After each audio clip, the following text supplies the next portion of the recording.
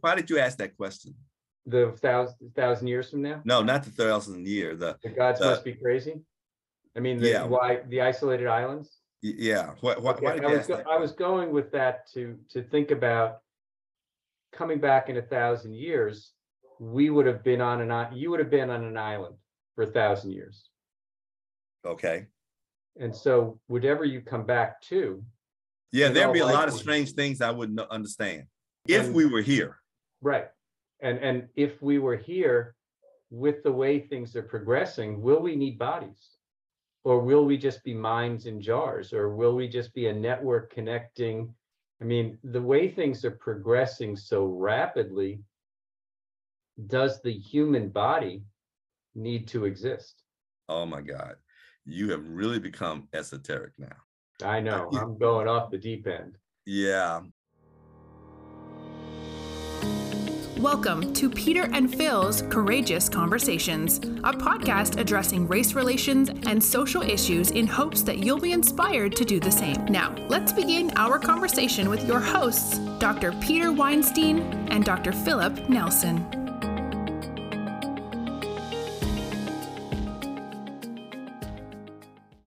I had lunch with a good friend. Towards the end of the conversation, it was one of these 2-hour lunches where we've solved all the veterinary world's problems and some of the other world problems. He said, so, Peter, if you could come back in 1,000 years and take a look and see how things are going, would you want to? So, Phil, if you could come back in 1,000 years, assuming you're not still the dean in 1,000 years of another veterinary school, in 1,000 years, if you could come back and just take a look at to where we are and how we're doing, would you want to do so? Absolutely. Okay. Why? Why not? I'm trying to figure out why anybody would say no. I'll tell you why. I said no. Oh, good. That's what I figured. Go ahead. Remember the end of the original Planet of the Apes? Charlton Heston riding a horse with the mute girl coming upon the Statue of Liberty. Yeah, and then realizing that they had wiped themselves out after all that. That's exactly why. I have that fear that we're heading in that direction just because of so much of what's going on present day, whether it's global warming, whether it's nuclear, whether it's just this inability to have a conversation, all of those things. And it worries me for my kids and as to what they're going to have to deal with. And I guess I'd like to leave when I leave, thinking that the world will be better and be fine. And I really don't want to come back and find that it's not. Well, I still say emphatically yes. And now I'm going to tell you why. First of all, everybody that I would have loved and known would be dead by then anyway, regardless of what I find, right?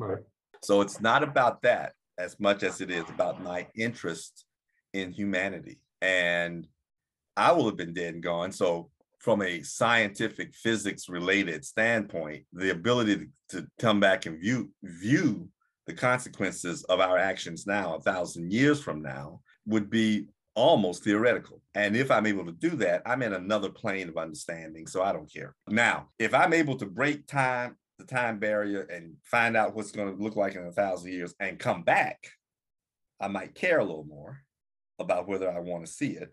But I still would want to see it because I would believe that if I find out that we're not here anymore, or we made some catastrophic mistake and we are here, but things are a whole lot worse, that I might be able to have an influence on that. And I'd definitely be motivated to work harder. And I may find out that I'm wrong. Climate change is not the big deal that I thought it was. There's something else that's going to take us out before climate change does. The Andromeda strain. The Andromeda strain or the COVID strain. So yeah, I want to know how we came out. I want to know if we were able to get it together. There's always going to be unrest. There's going to be a Chinese emperor too. San Salvador is still a country that may or may not join the rest of the world. I mean, there's always going to be threats, and so what you and I are experiencing and talking about, there are people in the Amazon forest right now that has no effect on them. They're burning their forests to grow food. And they've been living like that for years. And we're worried about the carbon dioxide dump that's they're eliminating. We're back to perspectives again. Mm-hmm. Right? And the question is, how does that add up? And my mind isn't big enough to figure out how all these individual issues add up to societal advancement. But it's an intriguing question, and I want to see the answer sheet to the test after I've taken the test. How about if we give you the answers beforehand and then you spend the rest of your life preparing for the test? Well, that's not a test. I mean, you could. Life is the test, and we're fighting over what we think the answers are. The question is, how do we fight? You remember a movie called The Gods Must Be Crazy? No. It's where a Coke can falls out of a plane and lands in Africa, undeveloped area. How much of the world, 7 billion people that we have, live in an environment that is so isolated that they have no clue about the challenges that we're all dealing with? What do you think? 10%, 20%? Yeah, I would say you're close to that. It may be as high as 20. Okay. It all depends on what your definition of isolation is. I mean, they may have no electricity. They may have limited access to information. But they may have knowledge. Correct. They have knowledge of what's going on locally, and maybe from somebody who passes through that brings information. But they haven't been influenced by external variables. Yeah, I think that's a very small percentage. And I'm not sure, but I'm sure as big as this globe is, and with all of the different topographies, you might come up with 20%.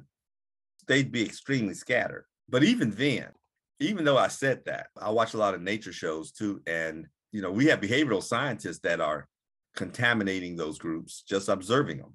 Right. Right. Which means that your whole question has already been dumped. The percentage of purely untouched people who don't know anything about the progresses outside of their community is probably nil. Yeah, because the minute somebody starts to do research on them, somebody has influenced them. That's right. There's got to be an island somewhere. Oh, I doubt there's an island. Yeah. You mean the island of people somewhere? There are. I'm sure there are. But even when we lived in villages, we reached out to other villages. You would have to take a physical island that is isolated. Yes, and without satellite, I find it hard to believe we can't find that there's an island that we don't know about. Now, we may not have visited it, but if we had discovered the Galapagos Islands, where there's nobody living, and then protected it because nobody wants to live there anyway. If there's an isolation, it's in a forest deep in a forest that we haven't gotten to yet. That doesn't mean hikers haven't gone through. And show them a camera, right, so they could take a picture. Who'd have thought how many people would have climbed Mount Everest? Right. And the number of people who have died trying to climb Mount Everest. Why did you ask that question? The 1,000 years from now? No, not the 1,000 year. The gods must be crazy. I mean, why the isolated islands? Yeah. Why did you ask that? I was going with that to think about coming back in 1,000 years. You would have been on an island for 1,000 years. Okay. And so whatever you come back to. Yeah, there'd be a lot of strange things I wouldn't understand if we were here. Right. And if we were here, with the way things are progressing, will we need bodies? Or will we just be minds in jars? Or will we just be a network connecting?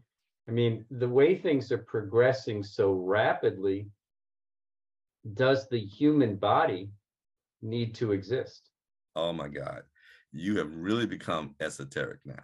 I know. I'm going off the deep end. Yeah. You're a sci-fi person. I just figured I'd throw this out at you. Yeah. Well, I haven't seen our physical nature change that much in 1,000 years. No. We've been here 20,000. We've been taking history for 2,000 years, and our bodies have not changed to the point that we think we're going to become ephemeral. Right. But our minds have changed. Our minds have changed, yes. But that's not going to happen in 1,000 years. If it happens, we're talking, I think we'd be on another planet. Let's just put it that way. Well, by 1,000 years from now, there'll probably be 30 billion people trying to survive on this planet. Yeah, which I means know. we better be on another planet. Well, there are a lot of reasons why we need to be on another planet. Yeah. You know, we only have about 1 or 2 billion years before this planet is destroyed. Well, 1 or 2 billion years before the planet gets destroyed. But what about the people on the planet? And I know. the self-destructive nature that we currently are. I'm just saying, even if you solve that problem. Yeah. Right. And so that's why the advances in physics are so important to us as a society. But it's also why the conversation is so important to us, because it's important to our future. Are you in Jackson right now? I mean, I forgot whether you were heading out towards the south this week or not. No, I'm not. Yeah, because you talked about the past, now, and the future. Yeah. And I've been listening to a lot of Casey Kasem's American Top 40 as I ride my bike. Uh-huh. Because it's totally mindless. But it's like I'm listening to music from 1984, 1978, 1988. It's amazing. You know, I'm doing the same thing, but I'm doing it. Nicole bought me one of those for Christmas. She bought me one of those combination media things so that I could play my albums. Yes. And I've got this great stereo system that I had to take apart because they bought me a big TV years ago, and I never put it back. I never had time to put it back together. But I have this huge library of albums that I don't listen to because everything's online now. Right. Right. But I miss being able to hear the music I want to hear. And I'm not buying digital, and partly because I kind of miss the static of an album. Anyway, I'm listening to the same genre you're listening to just because that's when I grew up. So where I was going with that is the fact that all of a sudden there's music that was top 40 music that I never heard before. Because like you now, in the last 15 years, you're so busy being busy. Yes. That you lose track of what's going on around you. I mean, there's part of the 80s, 1982 to 1986, when I was in veterinary school, that I don't believe existed. And things happened. Yes, I did go to Farm Aid 1 because it took place on campus at the University of Illinois. And yes, I watched Live Aid on TV, and I watched the 1984 Olympics on TV and on VHS because I was working and the stuff was going on. But there's music. And then the next phase is when I opened my own hospital. And I was too busy with that to know what music was about.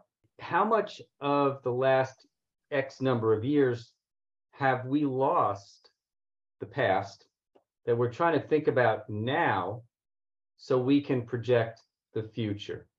And as you watch TV shows of the 80s, of the 70s, it's like, oh, how did I miss that? When was it on? You know, episodes of Seinfeld, episodes of Friends.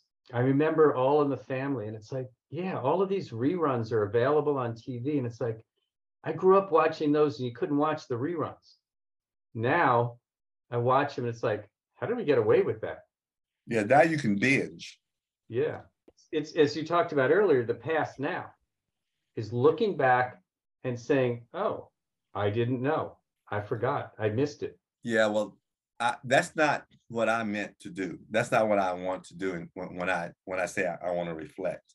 Mm-hmm. And I don't perceive it the same way. I don't see it as a loss. I don't. I think everybody lives their lives in different windows, you know, and I tell my students that their development doesn't stop just because they've graduated from high school or from college or from vet school. The window shutters change as they go through major events in their lives. And I challenge them in different areas. First, I'm challenging them to become good scientists. And then I'm challenging them to become moral healthcare givers. And I'm challenging them to become value-based human beings. And I'm challenging them to give back to society. And then after a while, you can see the strain of the challenges. And you have to say, oh, I forgot, you can't do it all at once. It's going to take some time for you to become a competent veterinarian. It's going to take some time for you to become a compassionate veterinarian and applying your humanistic values. It's going to take some time to give back to society, because it's going to take some time for you to develop to the point where you have something to give. It's going to take some time for you to become secure enough in your own skin and in your own situation to donate time to society. Don't feel guilty of that, and don't feel as if you lost something because you missed something while you were preparing for the future. You know, and I like to suggest that they think of life in 3 to 5 year windows, you know, but at some point you need to include in that the time to give back. The things that you're doing, I admire you for the things that you're doing in providing healthcare for the indigent and setting up vaccination clinics in veterinary deserts, organizing veterinarians who don't have the time to organize, you know, so that they can contribute their efforts. All of you should be applauded for that. My time is given in a different way in preparing young people. And so we each have our avenue.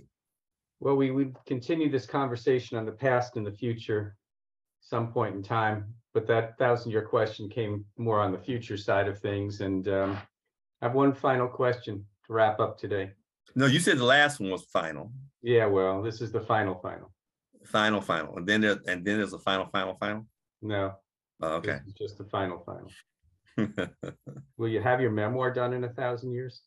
I sure hope so. You know, we have a mutual friend that started haranguing me about writing a memoir 3 or 4 years ago. There was no way I was going to get it written while I'm dean. And the way things have been going lately, I'm even wondering if it's even going to get started before the end of the year. Anyway, I do have a plan to finish it in a year and a half. I now have a reason to come back in 1,000 years. Why is that? I'll see if you finished your memoir.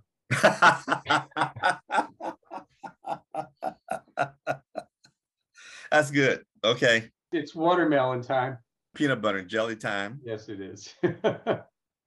I'm going to end the conversation with, again, a thank you to Nationwide and a thank you to Dr. Phil, the one who's got hair. And we will catch up with you listeners again sometime. So thanks very much. Don't let Dr. Weinstein fool you. He's the one that goes to the barber once a month and has to delay our podcast. And I too want to thank Nationwide for their support. And I want to thank all the listeners who have stuck with us. And please send us your comments. Yeah. And go to our webpage. peterandphil.com. All right.